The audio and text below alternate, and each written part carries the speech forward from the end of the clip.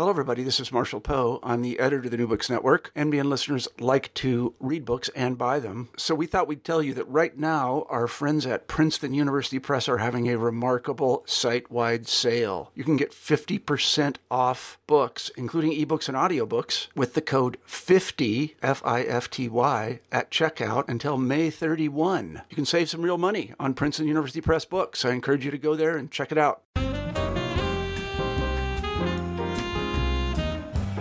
Hello there, and welcome to another episode of New Books in Asian American Studies. I'm Jason Koh, and my guest today is Chris Patterson, your usual host, who is an assistant professor at Hong Kong Baptist University in the Department of Humanities and Creative Writing. Chris also writes fiction under his alter ego, Kavika Guillermo. Today, we'll discuss his academic book, Transitive Cultures, Anglophone Literature of the Trans-Pacific, which was published by Rutgers University Press. Chris Patterson's book, Transitive Cultures, compares English language literary production from Southeast Asia and its diasporas in North America in order to elucidate and critique discourses of pluralist governance. Building upon established arguments that state-sponsored multiculturalism at home justifies imperialism abroad, and that state-assigned ethnic and national identities in Southeast Asia are vestiges of colonialism, Patterson studies minor literatures of the Trans-Pacific as a mode of response to pluralist governmentality. In examining these cultural communities, he finds an, quote, alternative politics of identity in their literature that express a motif of transition. Engaging in these ceaseless processes of transition, which Patterson dubs transitive cultures, enables individuals to maintain mobility in hyper-controlled spaces. Instead of using a national paradigm such as Asian American literature, Patterson uses the term Trans-Pacific Anglophone literature to describe English language texts from Malaysia, Singapore, and the Philippines, as well as those written by Southeast Asian migrants to Hawaii, Canada, and the mainland United States. He uses this label to emphasize the encounter and exchange that typifies transitive culture, and to stress the ideology of linguistic identities. This genealogy of an underappreciated literary tradition explores transitive cultures in metahistorical novels, travel narratives, and in non-realist genres, and offers a border-crossing method for conceptualizing and reading literature that purposefully elides multicultural categorizations. Hi, Christopher. Hi. Well, let's get into it. How did you start down this research path?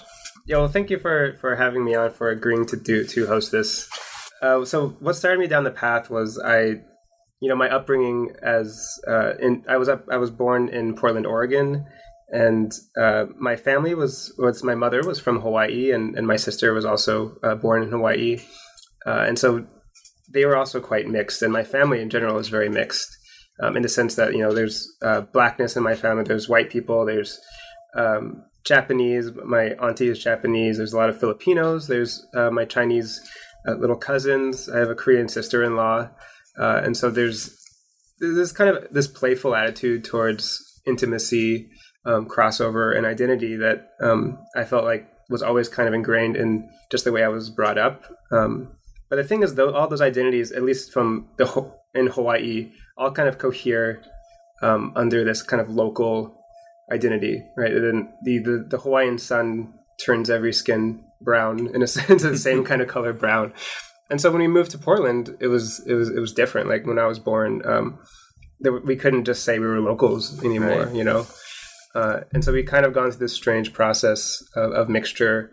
And then suddenly everyone else had kind of more to say about who we were than we did. Right. And so it was kind of that experience of growing up that way, of being in very kind of working class communities. And then when my mother divorced my father, she still had 3 kids, to take care of. And so kind of just seeing her and my older sister and the way that they dealt with race and with the way people saw them, gender and sexuality, was always, it always felt like they were experts on themselves, right? But everyone who talked to them felt like they were experts on them. And so there was kind of this strange game always being played, and I could observe how well they played it, Right. And so my mother's kind of like an expert at her own, living in her own body and performing herself. And so that kind of inspired a lot of the book, like being able to see that the way my family adjusts to that, the way that they move from one space to another. And so that's where a lot of the ideas from the book started to come from. That's where I first started to question And so, yeah, and how does that then work in a larger context? Why does that seem to be similar in the way it works, whether I'm in Hawaii or living in China or living in America? Right? Why do we still have to bump up with those same boxes, or boxes but differently named boxes? Right. Yeah. What type of tactics did you see your family elders partaking in? It was really difficult to understand at the time, and I think reading a lot of literature helped articulate, or at least help me characterize what I was seeing a bit more. And like the book doesn't talk about my family at all, because I feel like that at least other people can kind of see the literature and understand it. And so, yeah, I didn't even quite understand what I was seeing, what I was seeing, right? Because to me, it was like, my sister is sometimes Black, sometimes she's Latino, sometimes she's this, and I thought about those in kind of I wouldn't say naive, but not very not very academic way, or not very articulated way. But then the more literature I read, the more like Asian American literature, literature in English from Southeast Asia, literature from Hawaii, I started to realize this is not, people have a hard time recognizing this, but there's a lot of books about it. Right. And a lot of times these books are not the kind of typical canonical books that you would imagine is like, in an American literature class, or even an ethnic literature class. And so I became very interested in trying to answer those questions via literary texts, and especially the ones that are kind of on the margins, right? The ones that are deemed inauthentic, right? Or too kind of trickstery, or not about an authentic ethnic subjectivity, right? So those texts really started to attract me, seduce me much more than the ones that we were kind of more plainly given and said, this is a book that's about you and your identity. So how did you go about finding these texts? I would credit the great process of graduate school. And, I had like over 200 books on my exams list when I was doing my exams. Wow. And so, that makes you read the marginal books. Right. If there's anything to be said about that, you can at least say, I've read more than the canon. I've actually read all around the canon of I think my exam list was like migrant diasporic literature or something like that. And those were the only terms that we had to name them. And so, I ended up reading a lot just based on those exams lists, and then realizing similarities that I couldn't see before and that I hadn't learned about in any class thus far. Well, that is an interesting point, and part of the critical intervention of your book. How do people find these texts if they don't necessarily fit into that category, especially if these books are about escaping or, or using categories. So maybe you could tell us more about this title, this idea of transitive culture, and, what does that mean? And the specific idea of trans-Pacific Anglophone literature. Yeah. For transitive culture first. And I get this idea from a lot of these texts, so it's really hard to explain it without conjuring them. Right. The kind of one word or one sentence definition I give is that transitive cultures are cultural practices of managing, reinterpreting, and transitioning among cultural identities, and focusing on contexts where identities are seen as authentic. And so that's the kind of one sentence version. But when I think about it and I try to explain it, usually I have to, it takes these particular texts because they're so unique and the context that they're dealing with are also so unique. And so, like in the book, I talk about K.S. Maniam's In a Far Country, where he talks about the tiger as a metaphor, and the tiger is kind of symbolizes, I guess, in an American context, it would symbolize like ethnic nationalism. Right. And so the tiger is, the strong, empowered being who protects its young. So it's about preservation, and it's about kind of entrenchment, right? Tiger staying in the tree or in the cave or something. And then Maniam basically contrasts that in a later essay with the figure of the chameleon. And so the chameleon is kind of the opposite in some ways to the tiger. Still kind of an ethnic migrant subject, but one who adapts to whatever environment's put in, and can often be read in different ways simultaneous, all at the same time, right? So it's not just switching from one thing to another; it's simultaneously many things. And so Maniam then talks about how the chameleon is actually more upsetting for him to be the optics of racialism in Malaysia at the time, and so in the early 90s. Whereas, and I think from the U.S. point of view, we'd kind of immediately assume it's the tiger is the most resistant, the most upsetting figure. But for Maniam, it's in a context of kind of multiculturalism or multiracialism, the chameleon is actually more upsetting in that sense because they can't be tied down, right? And that upsets the system, that freaks people out, right? And it also rejects this idea that we should be kind of afraid of each other, that we are adversaries from one group to another, that we contrast each other. So I mean that's the example I give in my book, and I think that's a good one that I keep going back to. It is whenever a really great example. Because you can't describe the chameleon. What color is a chameleon? Whereas it's so easy to pick out a tiger. Mm-hmm. Yeah, it doesn't give itself to being described on our terms, right? Once we think we know what it is. Yeah. I mean, the other big inspiration, I think, for a lot of the book that I don't talk about in the book, that I guess I could talk about here, was Viet Nguyen's first book, Race and Resistance, which is, I picked up that book when I was an undergraduate, and I had very little interest, actually, in Asian American studies when I picked it up. And then after that book, that did a lot for me, partially because it was the first Asian American studies or book that I read that I really saw myself in, I suppose. And so he starts that book talking about two types of authors, similar to the tiger and the chameleon. He's talking about the first two kind of big Asian Canadian authors, the Eaton sisters. So there's Edith Eaton, the kind of tigery sister, and she's the one who I mean they're both mixed race. They're both Eurasian at the time, but like half white, half Chinese. And so she's the one who becomes very committed to the Chinese communities. She did a lot of journalism in Chicago and Seattle, and wrote a lot of short stories about the Chinese in these places. So Asian American studies traditionally has liked that sister more. And so the other sister is the chameleonic sister, Winifred Eaton, who took on a Japanese pen name as Onoda Watana, which means something like to fake a name. Right. So she's already very playful in the way she thinks about it. Right. And then she writes books about Japanese women and like romance novels that to our time would feel very Orientalist and semi-racist.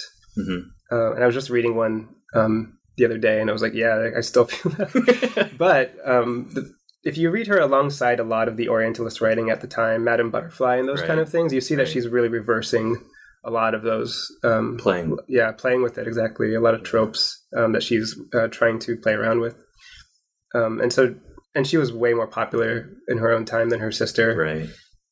And so part of Viet's argument in that book is that we've only really been able to see the one sister as like Asian American politically, right? We've really been unable to kind of deal with this other one, the trickstery, chameleonic one, and so. That got me thinking from the very beginning, when I was an undergraduate, how to answer that question. What do we do with them? And because them is kind of similar to the way I was brought up. Right. So when Viet asked that question, I'm thinking, what do I do about myself in that way? Right. And that seems to be part of sometimes the resistance to being labeled an ethnic writer. That the only way you can really be an authentic ethnic writer is to fit within a certain box or another. And that seems to be also kind of part of the political discourse that your book is intervening into. Like this term Asian American, is kind of justified by this idea that, America or North America are these kind of multicultural societies. Could you speak more about, the way that you're kind of trying to critique what, many people consider to be a good thing? Yeah. So I throughout the book, I call this pluralist governmentality, right? And so I name this as a kind of form of governance that I see shared through from colonialism in Southeast Asia, at least British and American colonialism. and similar to cultural pluralism in the U.S., which was happening around the same time, but didn't really take over the U.S. But it becomes more similar to multiculturalism and then global multiculturalism today.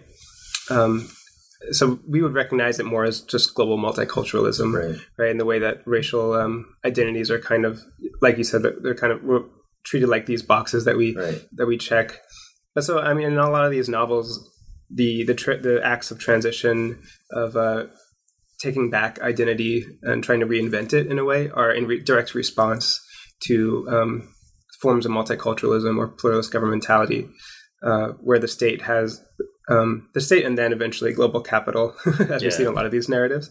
But beginning with the state, and the colonial state is very interested in trying to convince people that they are part of these groups, partially because they are diasporic, and that makes them not belonging quite with the nation as much as others. And then eventually this becomes a more full-on, I guess, inclusive tactic where everyone's included in the nation, and then the state just kind of appears as this neutral umpire force, benevolent force, right? And as long as that diversity remains, then the state can kind of get away with a lot, right? So a lot of this was became more entrenched during like the Cold War and the scares of communism, right? As a way to respond to, Marxism and communism, people calling for equality, right?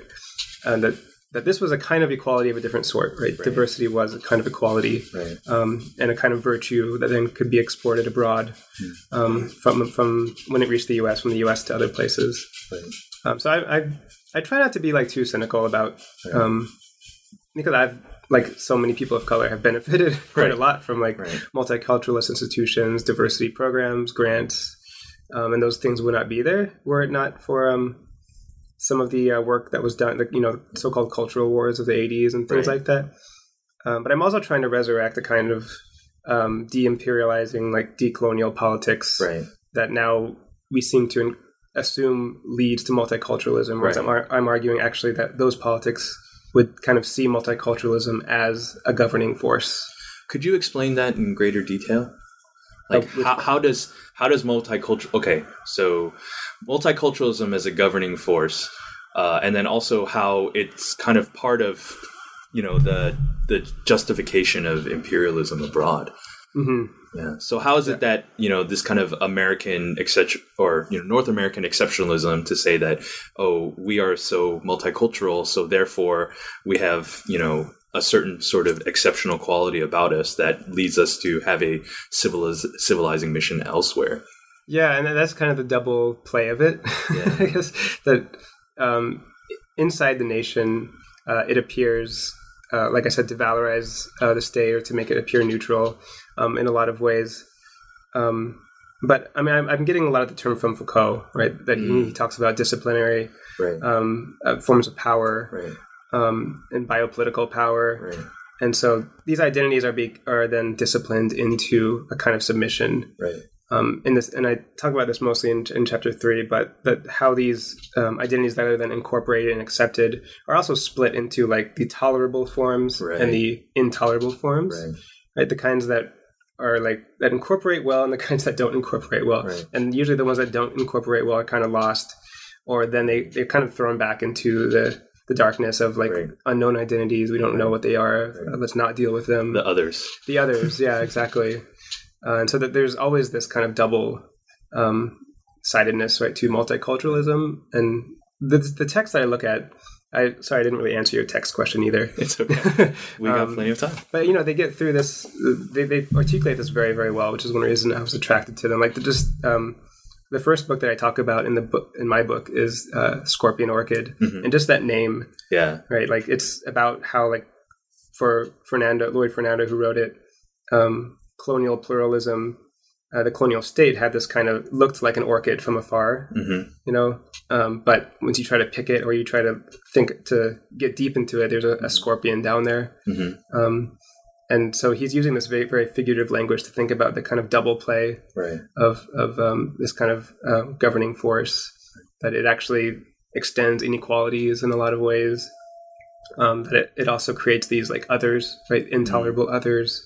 And so that's the domestic side. And then like you said, the more imperial international side is that it becomes an exportable good, Right. And it becomes a part of a kind of civilizing mission that we see very much alive today with countries in the Middle East that we are constantly led to believe are very intolerant, and that's our best excuse for why they are our enemies and adversaries. Right. Can you tell us a bit more about this kind of decision to use this label Trans-Pacific Anglophone literature, and how does that kind of build into the critique this critique of multiculturalism that you're making? Yeah, I mean, part of it, like I said, when I did my exams in graduate school, it was like 200 books. Let's read them all, and they're all for now, let's just call them migrant and diasporic literature. Right. The eternal problem. How do I label my corpus? I label it? Exactly. And then, of course, very quickly, I realized that diaspora does not really fit into how to understand these texts. They're not really about the homeland and the host country at all. Right. And that's the way I see the kind of paradigm of diaspora. And diaspora deserve to be at home. Yes, exactly.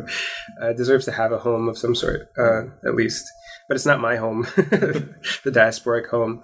And I mean, this is partially, again, from my own upbringing where, like, I didn't even know that the majority of my family was Filipino until I was like 14 or 15. Wow. But then when I found that out, in a traditional diasporic narrative, that should mean everything to me. Right. It did mean something, but it didn't mean everything. You mean you didn't go back to the Philippines and rediscover yourself? Not right away. Not right away. It took a while. It was really cool for me. I loved learning about the Philippines. Right. I have been there quite a few times. But I did find that narrative kind of pushed upon me that I'm supposed to now think of this as my roots space and everything. Yeah. And it just didn't really make sense to me. And then people would read that as a kind of betrayal, I suppose. Yeah. And so it was kind of going through that and then seeing again how all these other authors felt that way, when I read them, and that they understood what this was and that it wasn't just this kind of refusal to go along with a certain politics, but it was actually very political in itself. And so diaspora then didn't work, basically. Right. So I had Trans-Pacific studies, Trans-Pacific modes of thinking now have been more popularized through Asian American studies authors. Mm-hmm. And so I'm taking this from like Denise Cruz and Martin Joe Ponce and others who write books that are, have diaspora throughout, but they also seem to kind of push a different kind of angle, like a more Trans-Pacific angle. Mm-hmm. And then Anglophone, I'm getting obviously from just the word Anglophone, but it's also the most troubling, I think, term of all the terms that I use. Definitely. It's the one I get asked questions about the most. And I really understand why, because a lot of people from these areas that I'm talking about, from like Malaysia especially, do not like the term Anglophone. Yeah. Well, why? Could you tell us more? Because they don't want to be seen as just trying to mimic England, Right. And that's the way they see that term. And World English is the preferred way of speaking about it. But then I just basically have to convince them I'm not using it that way.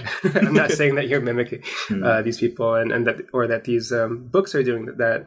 And so I'm very much influenced by Xu Meishi's use of Sinophone, where she uses that term to kind of talk about non-Han Chinese, both inside and outside of mainland China. But part of the purpose of that term isn't just to separate those, but to offer a more complex, like heterogeneous form of Chineseness that then upsets global multiculturalism. Yeah. Right? So part of her target is actually global multiculturalism. We have a similar project there. And so Anglophone, I feel, to me, does a similar thing of taking a lot of these kind of like leftovers from different canons and putting them together and being able to read them without relying on diaspora as a paradigm, but trying to read them as the kind of inauthenticity that they express in the same way that I guess Xu Meishi does, except I'm trying to do it by bringing Southeast Asia and like the politics of these writers to a more American politics, right? So that we can start to see American multiculturalism as a form of pluralism, pluralist governmentality. That is part of what Trans-Pacific offers. Is it requires that a Trans-Pacific comparison be conducted.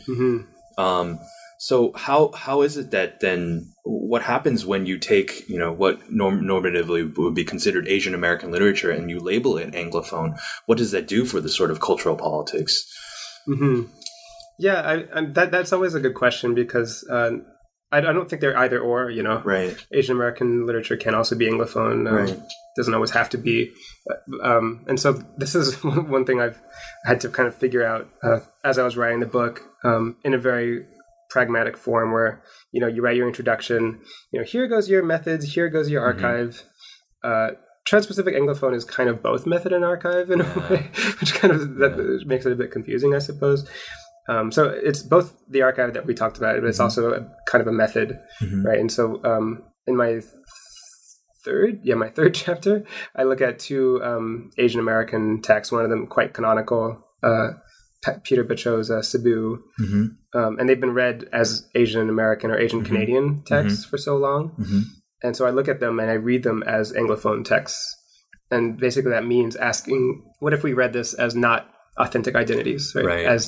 As if they were not ethnic, as if they were not intimate subjectivities of this type of ethnic personality. Right.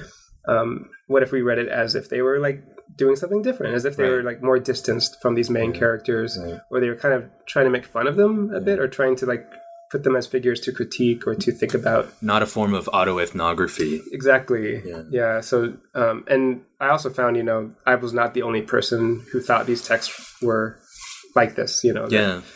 Even the author, like Peter Bachot himself, in my conversations with him, has told me he's always been upset at the way this book was received. And then I showed him my work on his book, and he just said he really liked it. So I assumed I got it more right than other people by reading it more as a kind of, like, I wouldn't say cynical, but more as a kind of stage play, in a sense, about the Filipino American, rather than being an authentic representation of one. A chameleonic reading. Yeah. Let's just put it that way.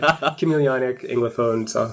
Well, how does this aporia, you know, in, you know, or this kind of less attention paid to the kind of transnational nature of Asian American studies, how does that relate to multiculturalism? There's a lot of ways to answer that question.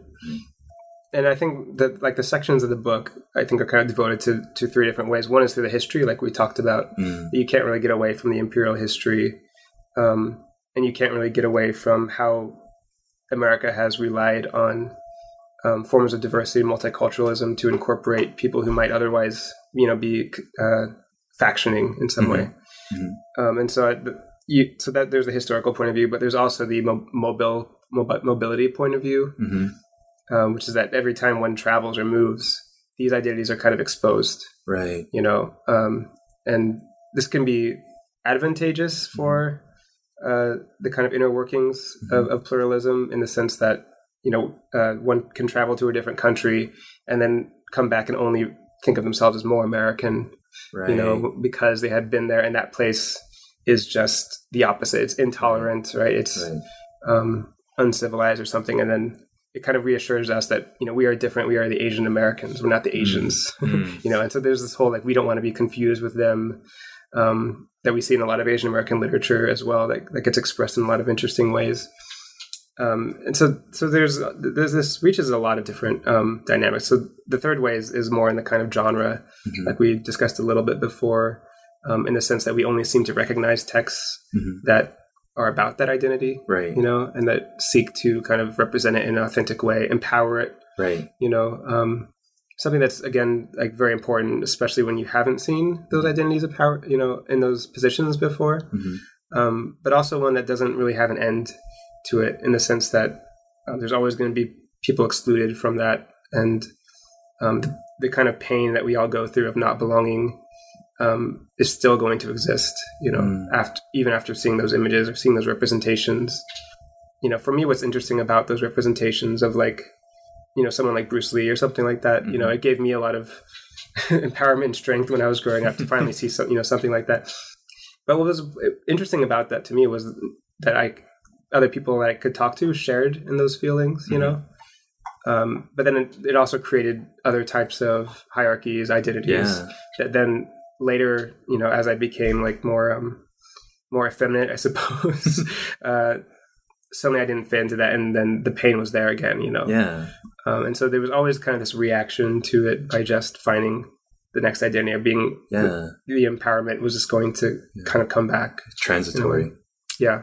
Okay, so far we've focused a lot on theory, concepts, cultural politics, but I feel like maybe this conversation we're not really getting to one thing that's really important. I felt in your book is that you're also articulating that these books have great artistic merit. I think that's something that really shines through in your writing. Is there's an admiration there for these writers and the kind of the ways that they express these ideas, but also the kind of artistry that they bring, and also not just how the narratives are about people who subvert identity, but how the books themselves and the ways the texts are written also kind of play with categorization and in order to kind of, bring about something new, as if there's almost a sort of modernism to it. Yeah, and I feel like I got lucky in the sense that I chose an archive because I read some books of that archive, and I could just sense that there was a greatness to it, that there was a kind of artistic, and a type of artistry to it that I couldn't figure out the terms for. Like I said, I could not canonize them. And you take a post-colonial literature class, you're probably not going to read any Filipino literature, Indian Malaysian, or Singapore literature. Or if you take a diaspora class, very similar, or even an Asian American Studies class, you're going to be very little of it. And so part of it was kind of this project of trying to share what I appreciated with other people, that these literatures spoke to me in a very intimate way, and trying to share that and figure out what is this? It's not post-colonial, it's not diasporic, what is it? And that, then getting repeatedly frustrated at how these were all literatures that were very easily dismissed and ignored, because of this, because they were difficult to read, difficult to kind of figure out, where to put them in the academy. Don't fit that easy check mark for box exactly. 1 or 2. I try not to make this ranty in the book. I can go on rants forever about how people don't read this or it gets ignored, especially Filipino literature, which has been around for a long time. And, the Philippines is the third largest English-speaking country in the world. They've been writing in English for a very long time. And a lot of the books are just fantastic. And it's been very difficult to articulate why they're fantastic when you can't put it into post-colonial or some other recognizable form. And so a lot of the books, like you're saying, is trying to get a kind of canonical form or something that allows us to read them and understand that this is the project that they're interested in. It's not the projects that we've been interested in so far, but it can actually speak more to us than we might think. Speak more about American empire. Speak more about global multiculturalism today than we might think. So part of the project of the book that I'm really happy about is to just share those texts with the world and to be able to kind of name a form or name some themes and tropes that are common and that allows us to appreciate them and allows us to figure out what the artists are trying to say. What are any particular themes or tropes that you think stand out or kind of easy to describe in pithy statements made for podcasts? Sure. Pithy. Well, first of all, I end the book on this, like that I see them as speculative. And then I hint at this throughout the book that every text I look at is not quite real, and that that it kind of it's messing around with time, magical realism, things like that.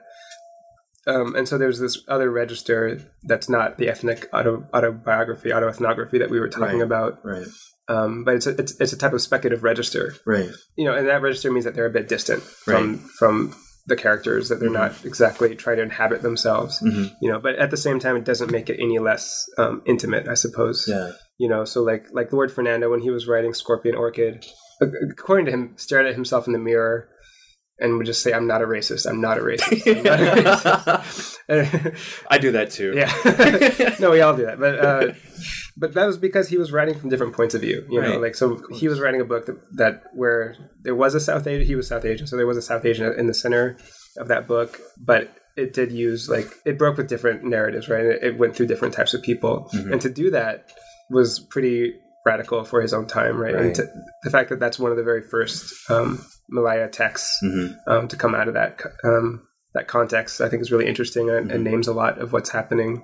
And you get the same thing with a lot of the Filipino literature, and even the diasporic, like Jessica Hagedorn, right, is writing about from these multiple points of view. It's really hard to tie down a kind of authentic voice. And so I read them as speculative, as a way to show that these are that they're writing from a position of inauthenticity, basically. That if you, the reader, are coming to this, all you're seeking is a ethnic autobiographic voice, you're going to be very disappointed. You want to fill your multicultural checkbox. Yeah, these books will not allow you to do that. Exactly. Yes. Yeah, they're going to disrupt that checkbox as much as they can. Yeah. And so that's exactly part of the value of them, I think. Yeah. That they disrupt all those boxes. Yeah. Now that you've had some time to reflect on this book, and it's come out, and you've worked on new things, how do you think it sort of speaks to the present moment? Yeah. Which present moment is that? Good question, I guess. I mean, is it the Trump moment? Is it? I don't know. Or, this kind of era of, strongmen, and it just seems that we're living in a sort of blowback moment of anti-globalization or re-entrenchment of nationalism that, even though that seems to be the discourse, maybe the wool's being pulled over our eyes in a certain sense too. Yeah. I mean, I always try to take the more Foucauldian cop out, which is to say, terrible things have happened in the world because philosophers make predictions. And I'm no philosopher, so I'm not even going to go that far. But when Trump was elected, we could just start there.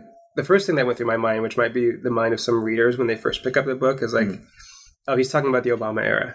He's talking about this figure who relied on notions of diversity, who was like everybody's president, and multiculturalism. And at the same time, drone bombings just catapulted right during Obama's tenure. And deportations. That empire was basically the black eye of that whole administration in so many ways.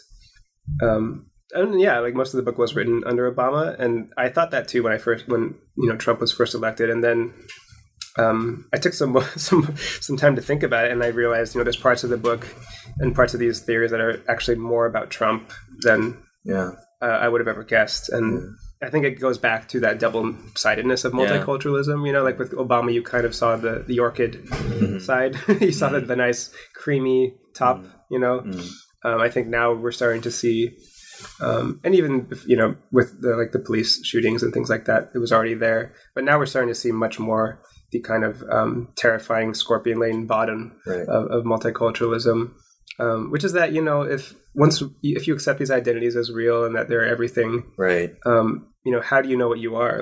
I know I'm Asian because I'm not white, or because I'm not black, or because I'm not Latino, and then those identities are there for you to contrast yourself to them, which means that they are not part of the us, and then they are your contrast, they are your adversaries, they're your enemies, potential enemies. It also kind of, I'm being speculative here, but it seems to kind of raise this discourse too. If multiculturalism is about making sure that every box gets ticked in the kind of multicultural identity, then doesn't the kind of Trump resurgence, of white nationalism also kind of indicate a sort of, we should also have our box checked as well? Yeah, exactly.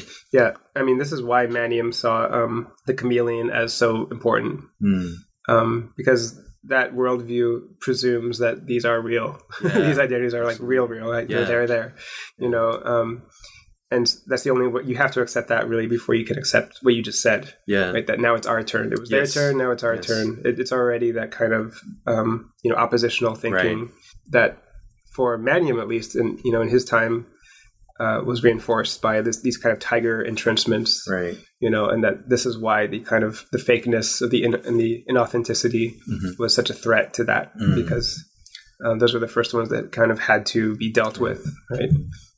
So how has your fiction writing been affected, or in a sort of reciprocal way affected, your academic work, you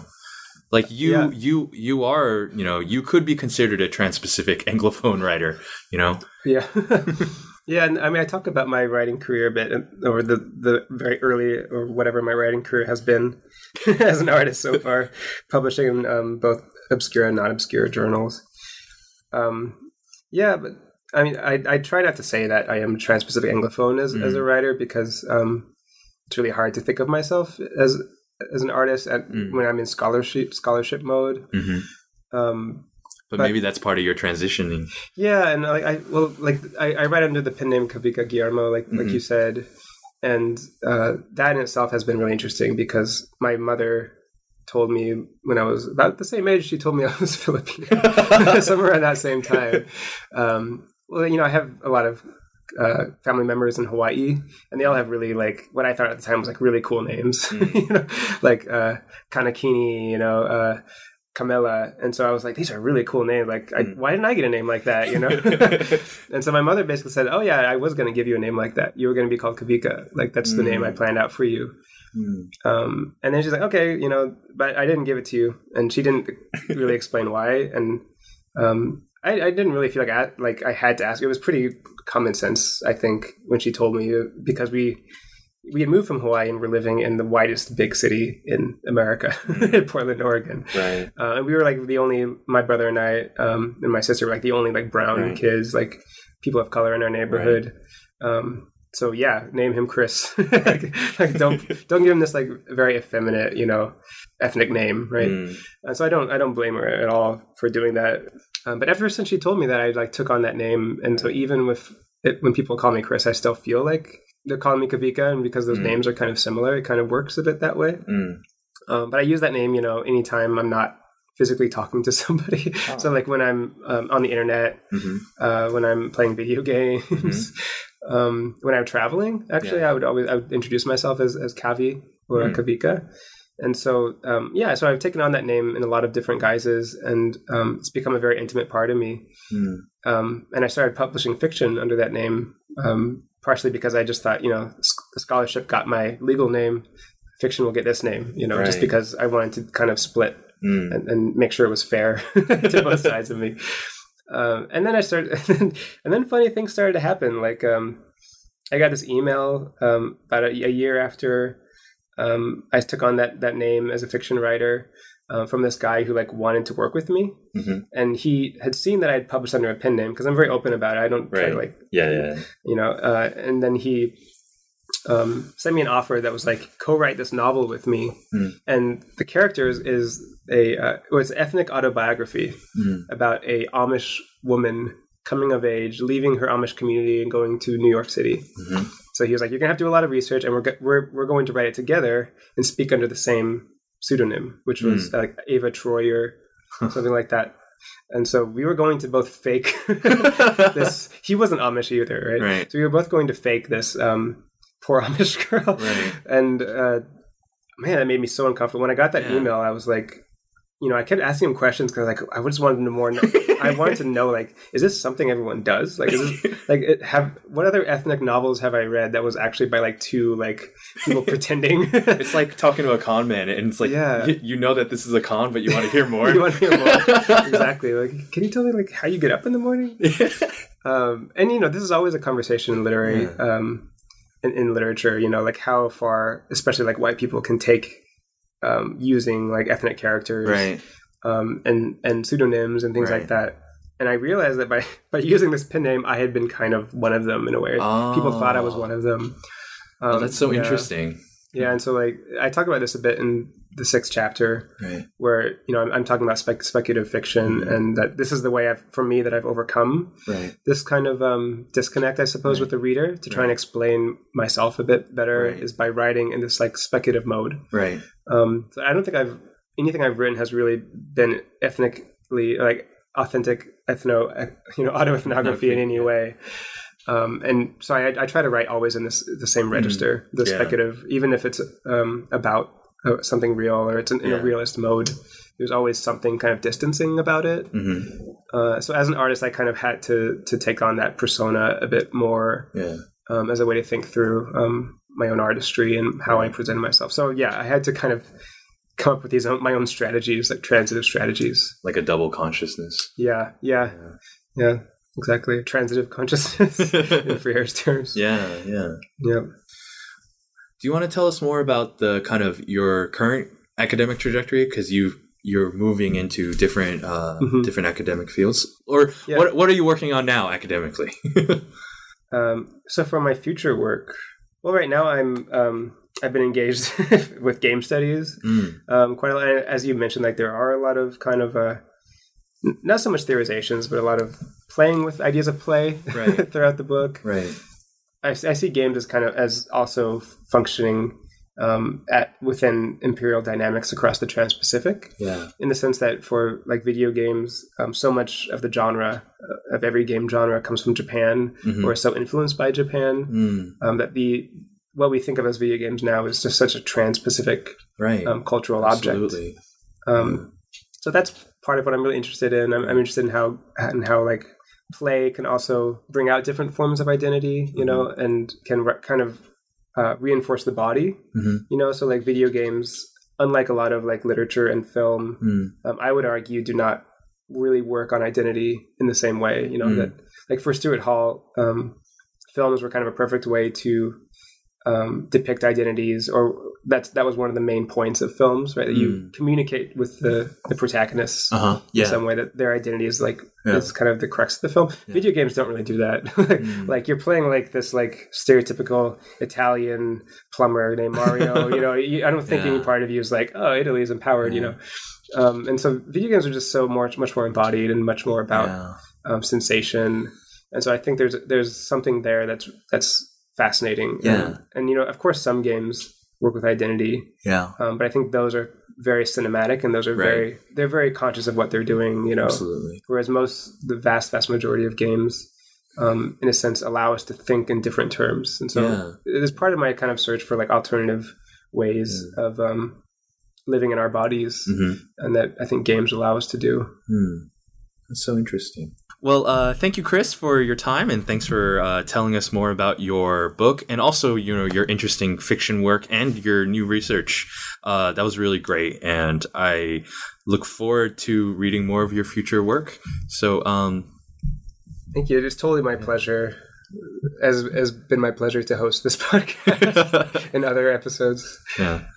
So, thanks again. Thank you. Bye. Thanks for listening to my interview with Chris Patterson on his book, Transitive Cultures, Anglophone Literatures of the Trans-Pacific. If you have any questions, grievances, or suggestions for books for this podcast, you can message the New Books in Asian American Studies Facebook page. Thanks.